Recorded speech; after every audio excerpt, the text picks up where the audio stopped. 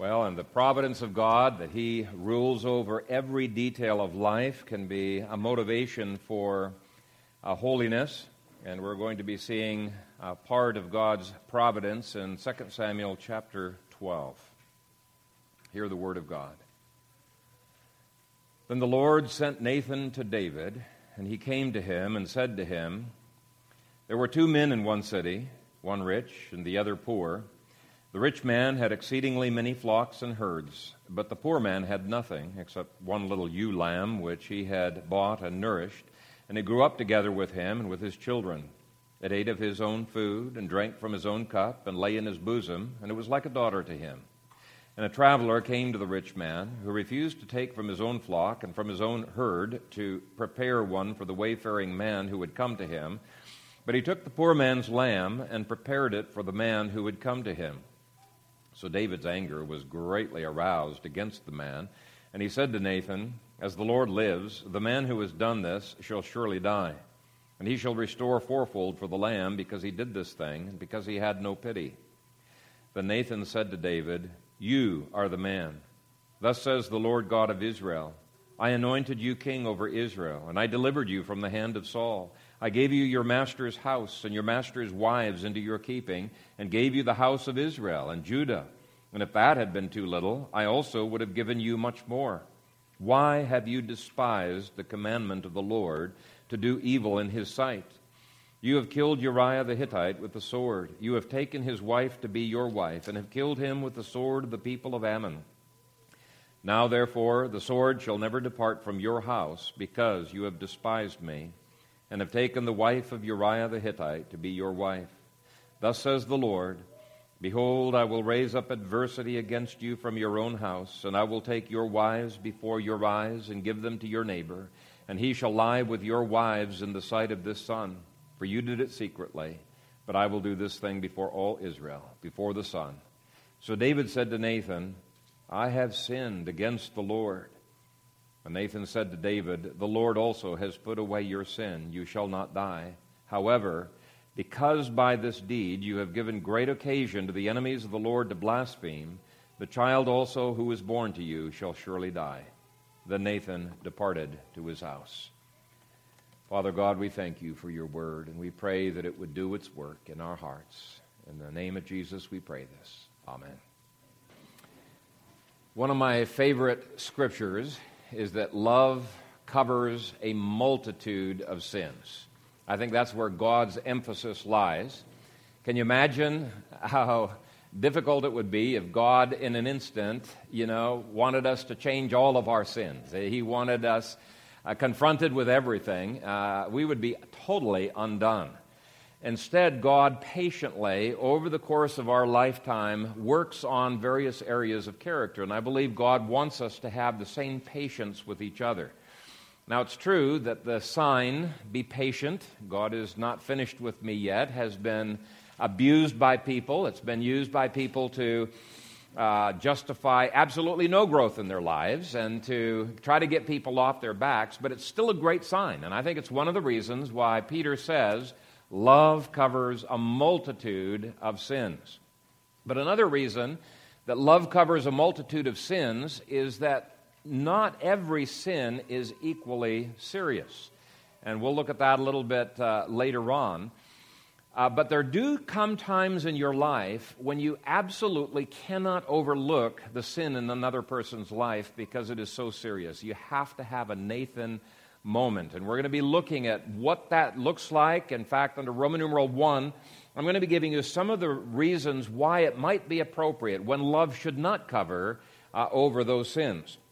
And the first indicator that it is appropriate is when you see a person who is arrogantly and willfully sinning. And we saw already in the previous sermons that this was definitely the case with David. But let's look at what the law has to say about this. Numbers 15, verse 30 says, "The person who does anything presumptuously," and some versions have defiantly, literally it's anyone who sins with a high hand, "shall be cut off from among his people." In other words, love does not cover over that kind of sin. Now, Hebrews 10, 26 through 27 comments on that verse and says, "For if we sin willfully after we have received the knowledge of the truth, there no longer remains a sacrifice for sins, but a certain fearful expectation of judgment and fiery indignation." In other words, God treats willful, arrogant sins much more seriously than sins that flow from, the weakness of our human nature, but which we repent of, or sins that flow out of ignorance. Those of you who watched the Godfather series may remember the baptism scene in one of the movies where Michael Corleone is acting as a godfather for a baptism of his namesake. Michael Fici, I think, is the guy's name, the baby's name. And the priest is talking to Michael Corleone and asking him to take vows on behalf of the baby. I guess that's the way that church does it there. And the priest says to Michael, "Do you renounce Satan?" And while he's saying that, the screen flashes to scenes of Michael Corleone's henchmen killing off various of his enemies.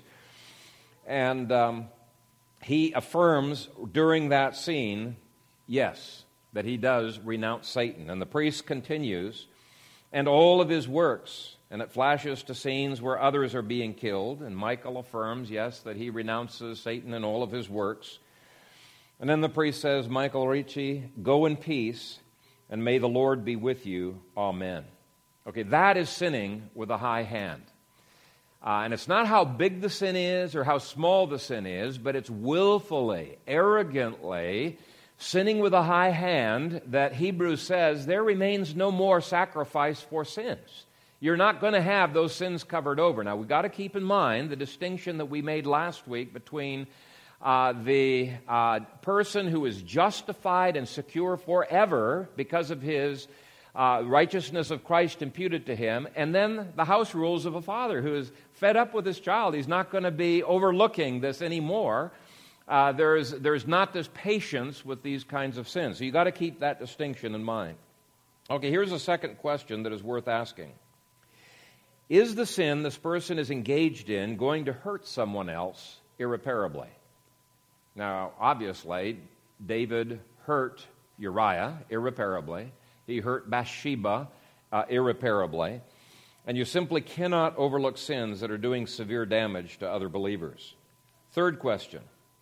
Has he fallen so low that he now despises God's law? Take a look at verse 9. Why have you despised the commandment of the Lord to do evil in his sight? Okay, so that would be a situation in which you would have to bring a Nathan moment. Now let me read from the law again, Numbers 15, 30 through 31, that says, when you despise God's law, this is not something that you can overlook, that you can cover over. It says, but the person who does anything presumptuously, whether he is native-born or a stranger, that one brings reproach on the Lord, and he shall be cut off from among his people. Because he has despised the word of the Lord and has broken his commandment, that person shall be completely cut off. His guilt shall be upon him.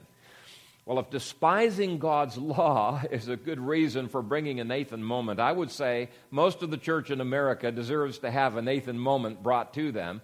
I am just absolutely flabbergasted at the attitudes that Christians have to the law of God. I mean, even in this past year, I've argued with a couple of pastors with regard to the law of God. And one of the pastors said, I reject the law of God, the Old Testament. He didn't say law of God. I reject the Old Testament. And I'm wondering, how in the world? I mean, it just makes me cringe when I hear people make statements like this. But he says, no, I'm a New Testament believer. And I said, no, you're not a New Testament believer, because Paul says that you need to be following the Old Testament. And Christ said, man shall not live by bread alone, but by every word that proceeds out of the mouth of God. But in any case, when people despise God's law, express hatred for God's law, God's offended.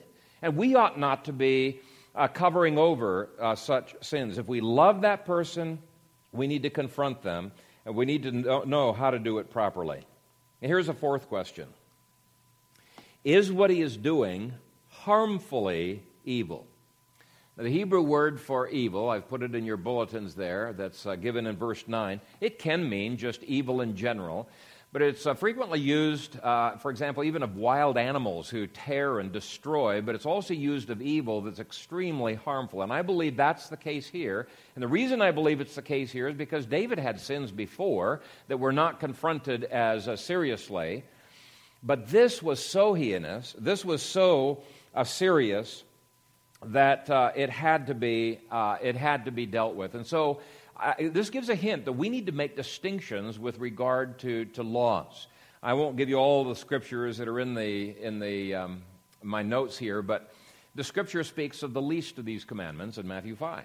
It speaks of greater commandments in Matthew 12. It speaks of the greatest commandment. So if there is variations in the law from least to greatest, there's going to be variations in sin. And you see exactly that. I've got scriptures here that speak of sin, great sins, greater sin, exceedingly great sin. And to treat the least of these commandments, which was a reference to a mother bird and her young, on the same level as fornication would be ludicrous. They're obviously quite different.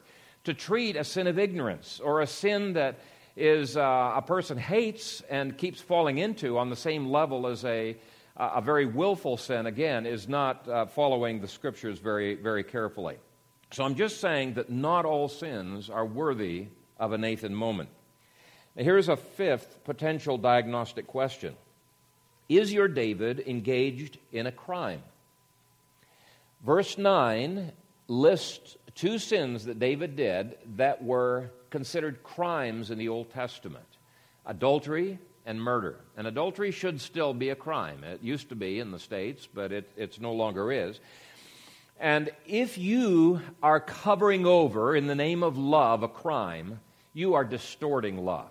Okay? Crimes may not be covered over. Now, I'm talking about a biblical definition of a crime, not some humanistically made up definition of a crime. And these servants may or may not have been guilty of covering over a crime, but certainly God did not want Nathan to overlook it. Okay, the sixth test. Is the sin destructive to the family? Now, obviously, David's sin was. I mean, the impact upon his children was unbelievable. The impact upon his other wives would have been very, very negative as well. And there are many other sins that impact the family negatively. We looked at that in 1 Samuel chapter 25. And by the way, this passage doesn't say everything that could be said about a Nathan moment. 1 Samuel 25, we looked at a number of principles that relate to this as well. If you're a person under authority like Abigail was, your Nathan moment might look more like Abigail's than like Nathan's. But anyway, you take those two passages together, and I think you've got a fairly full picture of how to bring a Nathan moment. Seventh question, this is from verse 10. Is this negatively impacting others who are not involved in the sin? And we could say with David, obviously, it went way beyond negatively impacting Bathsheba and Uriah. It negatively impacted his children. Actually, it negatively impacted the kingdom as a whole. Eighth question. Has he shown that he despises the Lord or despises the Lord's conviction? If you look at verse 10, it says, because you have despised me. Now, David may not have thought that he was despising the Lord, but when he despised God's law, when he despised the Holy Spirit's conviction, and all you have to do is read Psalm 32, which was written right around this period of time, you'll see, wow, he did despise the convictions of the Holy Spirit. He just was resisting for 8 months at least, we know. Well, actually, it would have been almost 9 months, wouldn't it, that he resisted the Holy Spirit. And he showed that he really did not appreciate the incredible generosity of the Lord. So those are the ways in which he showed that he despised the Lord. And so we're not talking about the ordinary sins that flow from the weakness of the human heart. We're talking about a hardened heart here. Last question. Will this sin cause a bad testimony for the church or cause people to blaspheme God? In other words, to be a bad testimony to God himself. Verse 14 says, however, because by this deed you have given great occasion to the enemies of the Lord to blaspheme, The child also who is born to you shall surely die. And the scripture that I read from Numbers 15 talks about the bad testimony being brought to the church, to Christianity in general, and to God's name. So if the church's reputation is going to be destroyed, if God's reputation is going to be destroyed, I think that's a pretty good reason for bringing a Nathan moment into somebody's life. And if there's no repentance, when you bring the Nathan moment, then you move up to the other stages of Matthew 18 discipline. Our book of church discipline, which is basically the PCAs, says the exercise of discipline is highly important and necessary. In its proper usage, discipline maintains the glory of God, the purity of His church, the keeping and reclaiming of disobedient sinners. So you can see we don't discipline for every little sin. Love covers over a multitude of sins. But sometimes Matthew 18 discipline has to take place, and it usually takes place not with elders. Usually it takes place, according to Matthew 18, where one believer confronts another believer over their sin. And if there's repentance that has happened, we elders don't even hear about it. That's the body loving on one another. That's where the bulk of discipline takes place. And an elder obviously can be the first one to initiate if he's a witness to the particular sin that's going on there. But ordinarily, it's believers confronting other believers, which means every one of you needs to have some instruction on how to properly, lovingly, graciously, effectively, how to bring a Nathan moment into the lives of other people. And the goal, of course, is repentance and restoration. Now, the first thing that I would point out, this is Roman numeral 2.a, first thing that I would point out is that we should really make sure that God wants us to go. Verse 1 says, "Then the Lord sent Nathan to David." And we saw last week it was God's love that sent him. Now, a lot of times when Christians confront each other over sins, you find that it's pride that sent them, not the Lord. Or if it's not pride that sent them, it's maybe bitterness that sends them to give that rebuke. Or it may be envy or judgmentalism or insecurity or frustration or other sins. Those are not good reasons to be bringing a Nathan moment into the life of another believer. We've got to have a God-centered perspective. In fact, that's why Galatians 6 says we need to make sure we're being spiritual ourselves before we restore a fallen brother. It's so easy to have all kinds of sins mixed up. So it says in Galatians 6, those of you who are spiritual, we need to examine ourselves, lest we also be tempted before we restore a brother. So easy for sin to actually make a Nathan moment ineffective because our motives are wrong. Christ said, take the plank out of your own eye before you take the speck out of your brother's eye. And I believe the reason for that is so that we can see clearly to be able to bring God's judgment and not our own. And that's point B. The second principle seen in verse 1 is that you must make sure that you're bringing God's word and not simply your own opinion. Okay? The way Jesus worded it in Matthew 7 is, "Judge not, that you be not judged." We must never bring our own judgment. Never. Instead, John 7, verse 24, commands us to bring God's righteous judgment by bringing the Word of God. Okay? After all, it's God's Word that's sharper than any two-edged sword, not your judgment, right? Not your opinions. Verse 1 says that the Lord sent Nathan, and Psalm 51 clarifies that it's Nathan the prophet. And then you might say, oh, good, that lets me off the hook because I'm not a prophet. I don't like confronting people. No, you're not let off the hook, believe me, because God has given you this book so that you will be able to bring the prophetic word into each other's lives. It's a responsibility of every believer to be exhorting one another since the days are evil, says Hebrews. And so we're not off the hook. 2 Peter 1 says, we have the prophetic word, and he's referring to the Bible there. You have in your hands everything you need to bring a Nathan moment effectively and very powerfully into the life of another believer.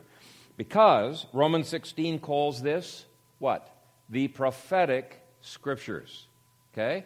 So when you bring the Word of God, you're bringing prophecy into people's lives.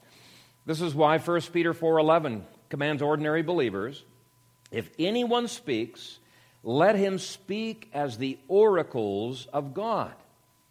That's an amazing verse because an oracle was a mouthpiece of God. It's like you're being a prophet when you bring these scriptures into the lives of other people. And you're acting as his mouthpiece. Your words are not more powerful than any two-edged sword, but when you are willing to bring God's word to bear, which is God's judgment, not your own, all of a sudden your words have the potential of having the same power that Nathan's prophetic words had in the life of David. And you know, one of the advantages of bringing a Nathan moment as the oracles of God is that the person cannot accuse you of judging them. Now, they probably still will accuse you, but you can say, hey, I'm not judging you, brother. It's God's word that is judging you here. Listen, both of us stand under the authority of God's word. We've both got to be in submission to God's word. I'm simply bringing God's judgment. I'm not judging you.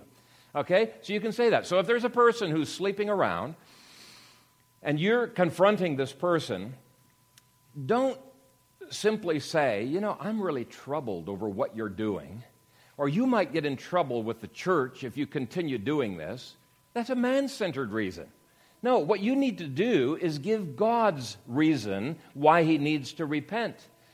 Here's what God says to you. And when you bring God's word, then you don't need to be apologetic about it. If all you're bringing is your values and your judgments and your opinions, yeah, you might need to be apologetic, especially if a majority stands against you. But if you're bringing God's words, those words will carry weight whether people respect you or not. God's word will do a powerful work in that person's life. And so to repeat 1 Peter 4:11, if anyone speaks, let him speak as the oracles of God. Because you have the prophetic scriptures, every believer has the potential of bringing a Nathan moment every bit as powerful as Nathan's moment did. Okay, third thing that will make a Nathan moment more likely to be effective is if you bring it face-to-face rather than via email. Verse 1 says about Nathan, and he came to him. He came to him. You know, it's very easy for email dialogues to take on a life of their own and begin to be misinterpreted and end up making the mess even bigger than it was before, and not anything that you intended it to be. And it's also easy for people to not only misunderstand, but even if you've communicated very clearly with an email or with a snail mail letter, it's very easy for that person to initially be shocked, but then to begin to think of ways and have the time to come up with excuses, cover his tracks, and come up with a good cover story, right? Very easy for that to happen. But if you are coming to him face to face, number one, you're not going to be as misunderstood because you can read the body language, you can clarify if there's misunderstandings, you can talk back and forth.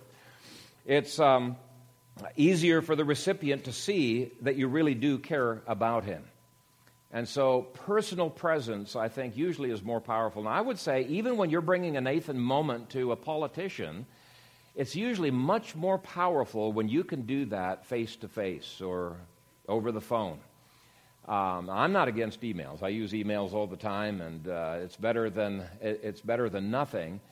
But I'm just saying there's probably a reason that most of the Nathan moments that you examine from Genesis through to Revelation, starting with Genesis chapter 3, are not a letter being sent.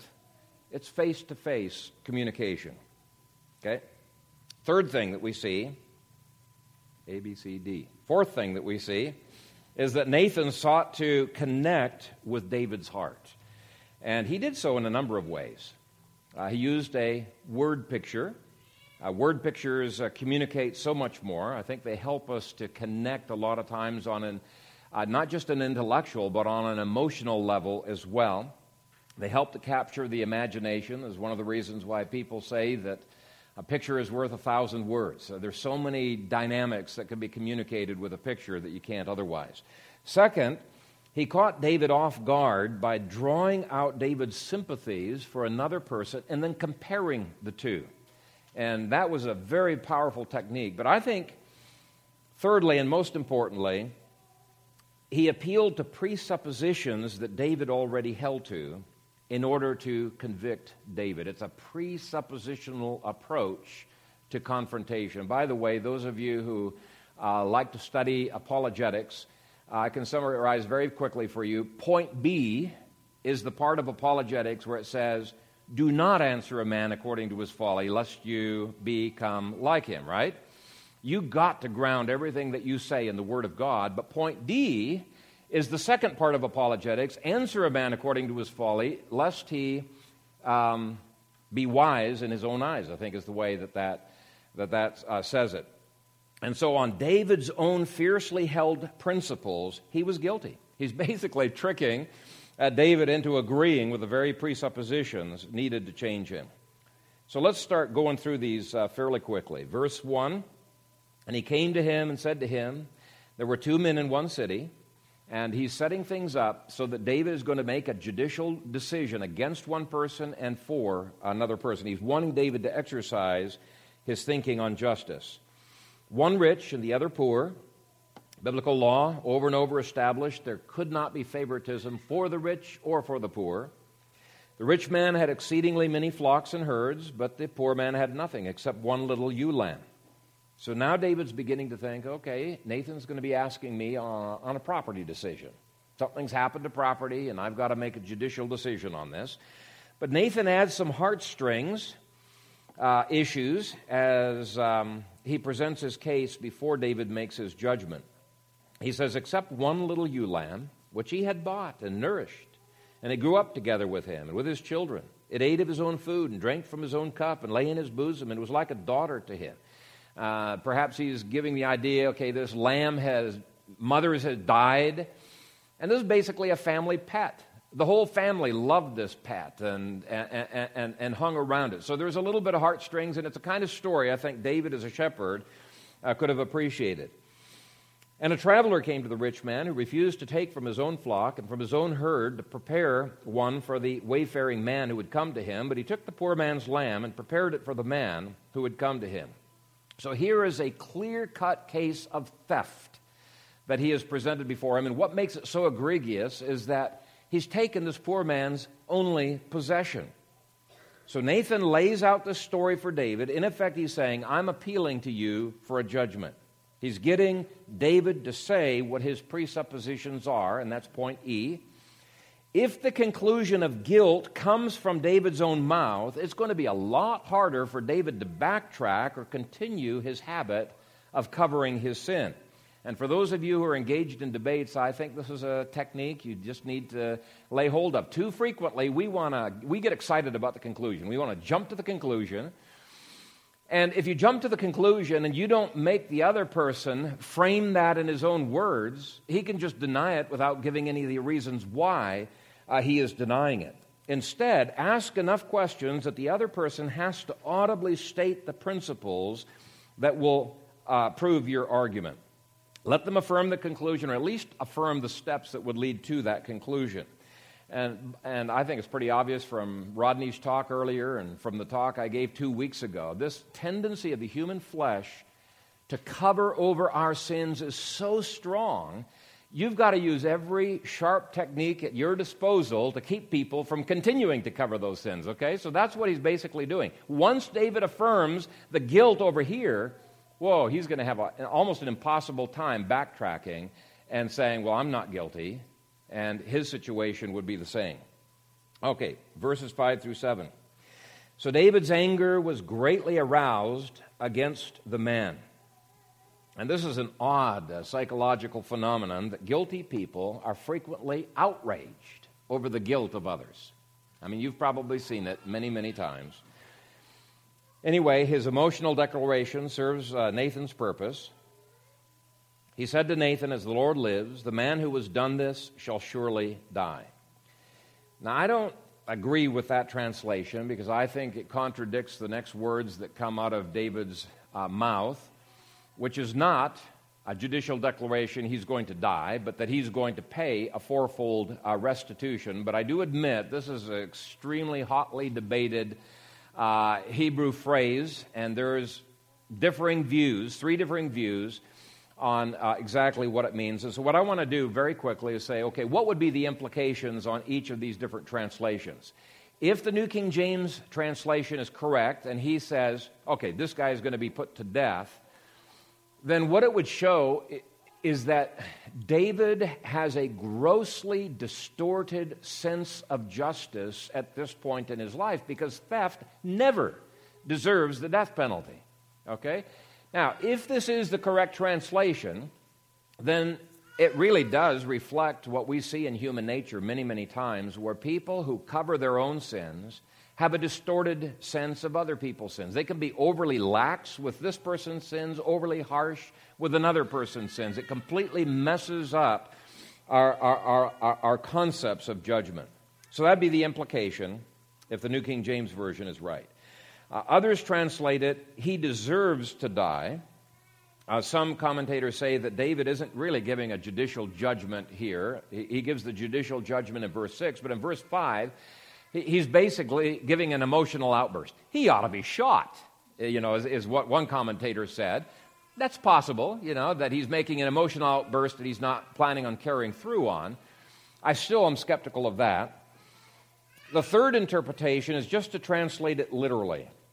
Literally, it means he is a son of death, which some commentators say is equivalent to saying, wow, he is not acting like a son of righteousness, that is, a believer. He's acting like a son of death. In other words, an unbeliever, a person who's in the kingdom of death.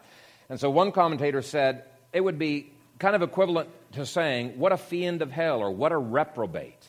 And that's the way I take it. It's just like, what a reprobate. What in the world is he doing there? Now, I'm not going to settle the translation for you on that. I thought some of you are going to be curious, what in the world does David mean there? You can take any one of those three as far as I'm concerned, but it is clear, and this is the point I want you to take home, it's clear that Nathan has succeeded in getting David to realize how horrible the injustice was in this story. The rich man is acting like an unbeliever, not like a believer. So in effect, David is saying, that's so wrong. That is satanic. Verse 6, and he shall restore fourfold for the lamb because he did this thing and because he had no pity. And by the way, that is the exact amount of justice that Exodus 22, verse 1 says must happen when a sheep has been stolen. With other property, there's various levels, but with sheep, it's fourfold. With oxen, it is fivefold. So David is giving exactly what the law says that this man deserved to receive. Now, I'll be the first to admit that David deserved to die, but because there were no eyewitnesses who were not also implicated in the crime, there is no way that David could be put to death in a court of law. Nathan certainly was not an eyewitness. But in any case, providence does bring a fourfold restitution against David by having 4 of David's lambs killed, 4 of David's sons killed. You have this first child of Bathsheba in this chapter, Amnon in chapter 13, Absalom in chapter 18, and Adonijah in 1 Kings 2:25. Now, I'll not be dogmatic if God intended that parallel or not, but I find it interesting that there was 4 of his own lambs, his own sons, who were killed. You can make of that what you want, and even though I'm not going to settle those 2 issues dogmatically, I'm just giving you hints of where I think it's going. It's clear that Nathan let David come up with his own declaration of justice and guilt. And it's fascinating. If you ought to try this with your kids sometime when you've got a particularly hair-pulling, frustrating, puzzling situation with your kids and you're wondering, what in the world do I do here? And ask your kids, once they've admitted guilt, what do you think what kind of punishment do you think God would have me inflict upon you? Frequently, you'll find your kids will come up with a more severe punishment that you maybe had anticipated on giving. But the main point is that Nathan's trying to get David to agree to what biblical justice should be. It's harder to evade the truth once they've proclaimed the truth with their own lips. Point F, then deals with the importance of being bold and applying God's word during the Nathan moment. It's so easy for us to go soft, to backpedal, to try to not appear too ornery or too bad, so we try to make things softer. You can't do that. Nathan calls sin, sin. But Nathan said to David, "You are the man." And especially if David said he deserved to die, boy, that would have been quite a bold statement. You deserve to die. He's basically saying, you are the man. The heinousness of this story that you yourself have recognized, you are just as heinous, and in a moment he's going to be saying, you're even more heinous than what that man had done. Nathan, though, kept it from being a personal vendetta by making sure David understands you have to deal with God. Don't argue with me, argue with God. Verse 7, "Thus says the Lord God of Israel." David, you may think you're exempt as a king. You are not exempt. You are under the King Yahweh, and you are going to have to deal with him. You are accountable. That's in effect what he was saying. And I wish there were more pastors who were willing to bring Nathan moments to politicians, even bring politicians under discipline. I think if American Christians as a whole would speak as the oracles of God and stop being so pragmatic and bring God's word to bear in people's lives, it could make a huge difference in our country. We need Nathan moments in every sphere of life. Anyway, moving on, in verses 7 through 8, Nathan then points out how ungrateful David had been to God. "Thus says the Lord God of Israel, I anointed you king over Israel, and I delivered you from the hand of Saul. I gave you your master's house and your master's wives into your keeping, and gave you the house of Israel and Judah. And if that had been too little, I also would have given you much more." I also would have given you much more. Just shows God's generous heart. He loves to give to us above and beyond what we need. He's just so generous. But I need to comment on something here because there have been a lot of people who have been stumbled over the fact that God gave Saul's wives to David. What's going on with that? That just seems so wrong. But commentators point out that David did not marry Saul's wives, and he did not, in fact, own Saul's property. In fact, chapter 21 makes it clear that Saul's concubine Rizpah didn't even live anywhere near the palace, and that there is no evidence that David ever married Saul's wife. And so there's really no need whatsoever to stumble over the phrase. We've already demonstrated from previous sermons, God disapproved of polygamy. It was a sin. Now, he regulated the sin in terms of state law, but it was a sin, and he never approved of that. Now, let me explain what it really does mean. Notice that the text does not say that God gave those women to David as wives, but gave them into your keeping. And it's parallel with gave you your master's house. Saul's house was also in David's keeping. He didn't possess it. Instead, what David did is he protected these women from any abuse, people taking it out on them, any abuse, and he protected Saul's property until such time as he could give that property to one of Saul's grandchildren. In this case, it was Mephibosheth. So he acted as a father to the wives and over the property. It shows, in effect, that David has no danger whatsoever from Saul's house. Nobody's going to marry Saul's wives and say, look, I'm the rightful heir to Saul's kingdom. He's just saying, this is how secure I have made you in your kingdom. That's what it's talking about. But the point is that God's protection, exaltation, and provision, though rich, yet David was ungrateful for it. In verse 9, Nathan calls a spade a spade. He does not mince words and say, hey, Ammon killed. No, you killed. David killed. He blames David. Why have you despised the commandment of the Lord to do evil in his sight? You have killed Uriah the Hittite with the sword. You have taken his wife to be your wife and have killed him with the sword of the people of Ammon. When you're engaged in a Nathan moment, you have to clearly describe what the sin really is, because David's already been used to rationalizing the sin. I think he's been struggling. Psalm 32 hints at that. But you need to make it crystal clear what God thinks about that sin. In this case, it is nothing less than murder and adultery. But Nathan also boldly spoke about the fact that sin doesn't pay, that you always reap what you sow. Why is that important in the Nathan moment? Well, the reason it's important is because you're trying to tear down this deceitful concept that the flesh brings up, tear down this concept that confessing my sins is so much worse than covering over my sins. He's trying to give every reason why it pays to confess your sins and to get it dealt with, put it under the blood of Christ. And so verses 10 through 12. Now, therefore, the sword shall never depart from your house, because you have despised me, and have taken the wife of Uriah the Hittite to be your wife. Thus says the Lord, behold, I will raise up adversity against you from your own house, and I will take your wives before your eyes, and give them to your neighbor, and he shall lie with your wives in the sight of the sun. For you did it secretly, but I will do this thing before all Israel, before the sun. Okay, here's yet another thing that some people stumble over. It looks like God was going to give David's wives to his son Absalom, and that this rape that Absalom engages in verse 12, God says, I will do this thing before all Israel, before the sun. What's going on here?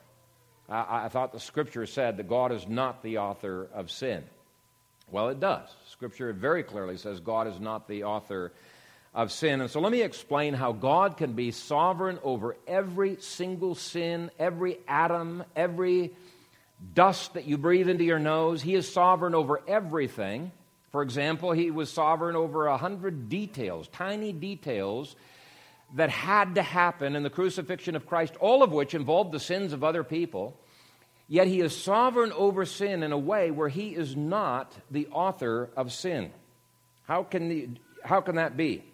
Another way of asking this question is this: how can God later blame Absalom for the sin when the sin was predestined? That's the way some people would phrase this. People have been troubled with that, and the simple answer is, of course he can be blamed. He wanted to do the sin. Absalom wasn't forced to do the sin. This was something that he did of his own volition. He was blameworthy. He wanted to do it. Well, if that's the case, and if Absalom engaged in that sin of his own free will, which I believe he did, why does God say God will do it? Because God says, I will do this thing before all Israel. How can both concepts be true? Can you see the problem that people wrestle with on this? Now, I've used this illustration before, but I'm going to use it again because I just can't come up with a better illustration. It's great. A.W. Pink illustrates God's sovereignty over sin and our human responsibility for those sins with this illustration. In fact, let me get a book and illustrate it the way he would. He says, what is it that keeps this book from falling to the ground? And the answer is, it's the power, the restraining power of my hand. If my hand were not restraining this book, of its own nature, it would fall to the ground because of gravity, right? I don't have to slam this down to the ground for this to fall to the ground. All I have to do is let go of the book, and it's going to fall to the ground of its own nature because of gravity. And Pink says, well, in the same way, because of sin, our sin nature, people are attracted to sin, and apart from God's restraining goodness, men would plummet into any and every kind of sin. And that restraint is a wonderful gift from God. People don't deserve His restraining providences. In fact, they despise His restraining providences. They fight against His restraining providences. They want to go down, and God's holding them up. He's keeping them from sinning as badly as they would need to. And when they continue to suppress the truth in unrighteousness, and they resist the truth, what does Romans 1 say happens to them? Romans 1:24 says, therefore God also gave them up to uncleanness in the lusts of their hearts to dishonor their bodies among themselves. He gave them up. How did He give them up? He didn't force them to sin, did He? He didn't slam them down. He just withdrew what they did not deserve, and of their own will they fell into sin. Romans 1:26 says much the same. It says, "For this reason God gave them up to vile passions, for even their women exchanged the natural use for what is against nature." So what happens when God gives them up and removes the restraints? He guarantees that they will fall into sin. Without his restraint, that's the only direction that their sin nature is going to take them. So this explains why in one generation America has gone from being a nation where in every state of the union homosexuality was a crime punishable at law to now being celebrated. And we're the ones who are going to eventually, it looks like, be punishable at law for criticizing that. In one generation. Why? Because God has given our nation up to its depraved lusts. And we need to pray and take this seriously and say, Lord, have mercy upon our nation, because apart from an incredible intervention on God's part, we're going to keep plummeting into iniquity in this nation. And so, when God pulls his hand away, gives Absalom up to a depraved mind, he is not withholding from Absalom anything that Absalom deserves. Absalom didn't deserve God's restraint in the first place. God's not forcing Absalom to do anything. But though God does not force Absalom to sin, by the very act of giving him up to a depraved mind, God guarantees that Absalom will. Does that make sense? And thus God is sovereign, and Absalom is still responsible. And according to Scripture, apart from God's restraining work, every one of us could fall into any kind of sin.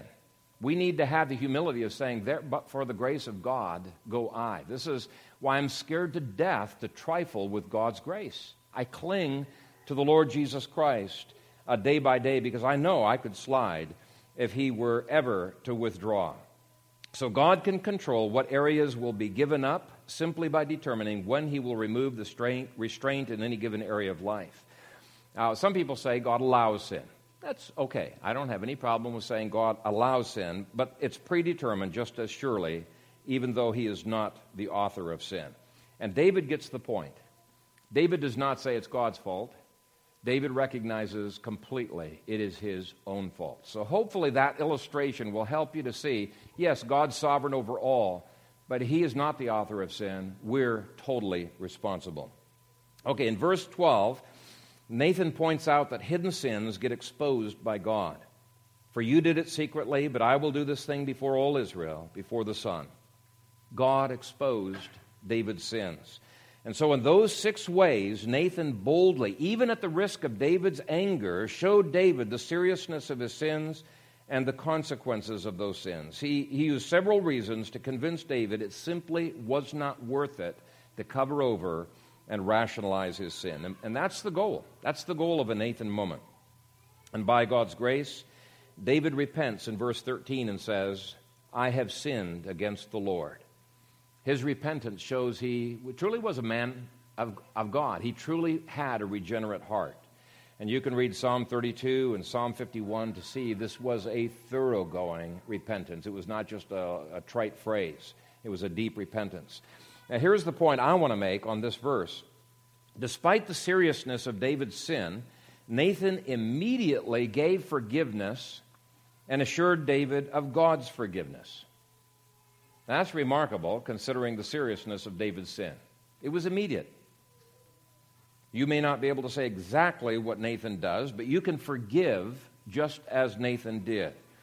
And Nathan said to David, "The Lord also has put away your sin. You shall not die." Now, we cannot promise a criminal that there won't be any consequences for his criminal act, but we can assure him of forgiveness.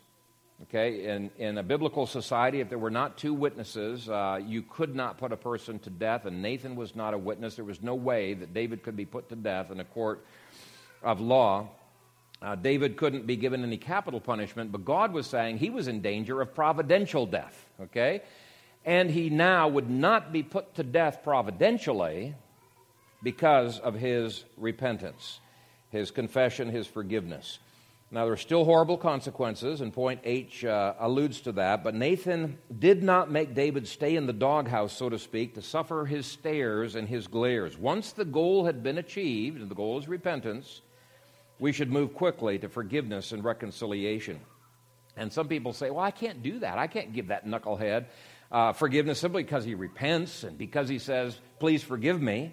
He's hurt me too bad. I want him to feel some pain. If he proves himself for 6 months, then I'll forgive him.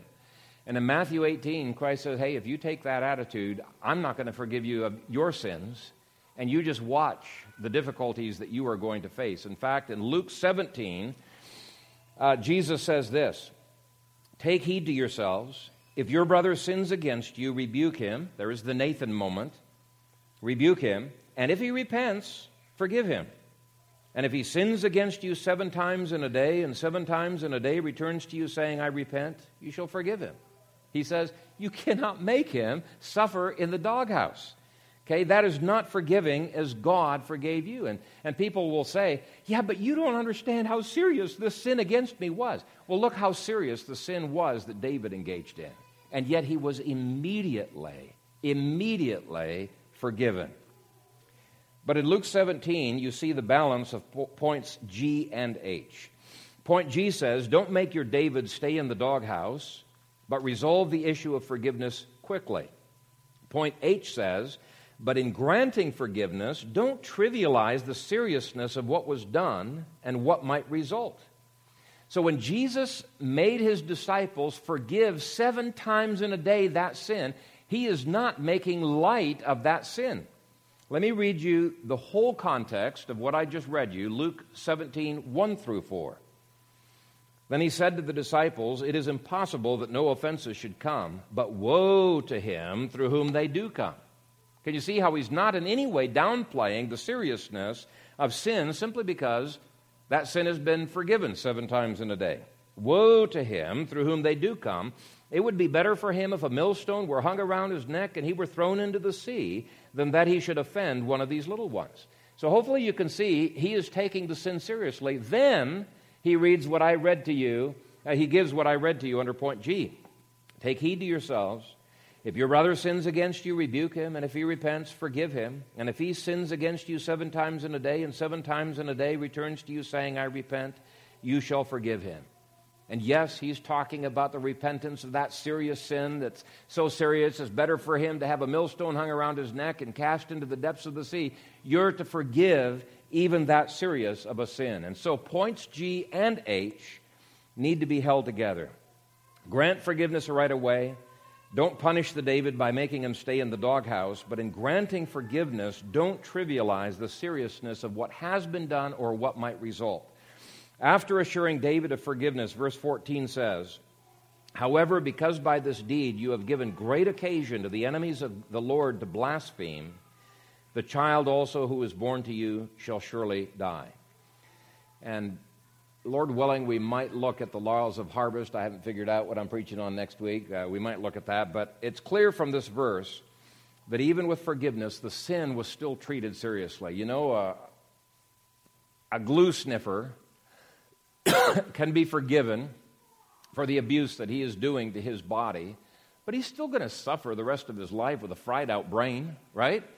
And you need to show him, this is stupid to do. And just because you're forgiven does not mean you're going to be healed of that. A murderer can be forgiven and go straight to heaven, but he may still have to face the death penalty if there were 2 eyewitnesses to his crime.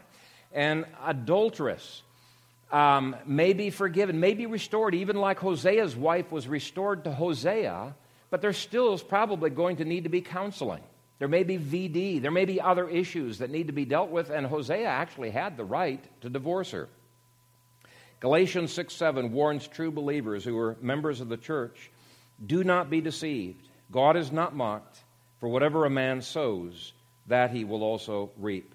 And there's so many ways that we downplay the seriousness of sin. We looked at some ways last week that people downplayed the seriousness of sin. But there's other ways. One way would be for people, after an apology has been given, to say, don't worry about it, it's no big deal. I'm thinking, why did you bring it up in the first place if it was no big deal? Of course it's a big deal.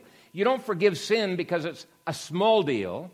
In fact, you trivialize the grace of Christ. Ephesians says that we need to forgive in exactly the same way that God forgave us in Christ Jesus. And God did not trivialize our sin. Our forgiveness reflects His forgiveness, which was at the cost of Christ's life, right? So all sin is serious.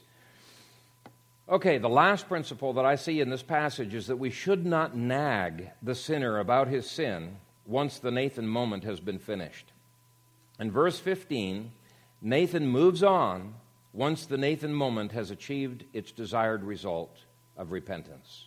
He does give a little bit more information, but not a rebuke. It says, "Then Nathan departed to his house." I have seen parents nag and preach and preach and preach at a child long after the child has repented and shown true contrition. It's counterproductive. Okay, the goal is repentance, so the rest we leave in God's hands. Now let me conclude with a story that was told by Billy Graham. He said there was this one time where a TV station wanted to do an interview of them in their home. And when his wife found out about it, she was like, whoa! She had to go through the house cleaning up and tidying, making everything look perfect. She said she went through it a second time with a fine-tooth comb to make sure it looked good for this TV crew because it was going to be aired everywhere. And on the day of the interview, everybody was in their assigned seating, and Graham said, when suddenly the television lights were turned on, we saw cobwebs and dust where we had never seen them before. In the words of my wife, that room was festooned with dust and cobwebs, which simply did not show up under ordinary light. And that's exactly what happened to David. When Nathan showed up, it was as if God showed up in that room, as if the TV lights were turned on. And it wasn't just the two sins that were exposed. The light was so bright that you look at the Psalms that were written at this time, Psalm 6, 32, 38, 51, and 103, he saw a multitude of sins and cobwebs everywhere. This is why God has us involved in each other's lives. 2 weeks ago, we saw how blind we can be to our own sins. And sometimes the Nathan moment is needed in the church. There are times when the Davids around us, which includes ourselves, cannot see the cobwebs in the dirt. And if God calls you to bring a Nathan moment, ask God for the courage, the faith, and the love to do it well. Now, we've looked mainly at Nathan, but in response to God's word this morning, what we're going to do is we're going to respond to the word by saying, Lord, help me to be a David.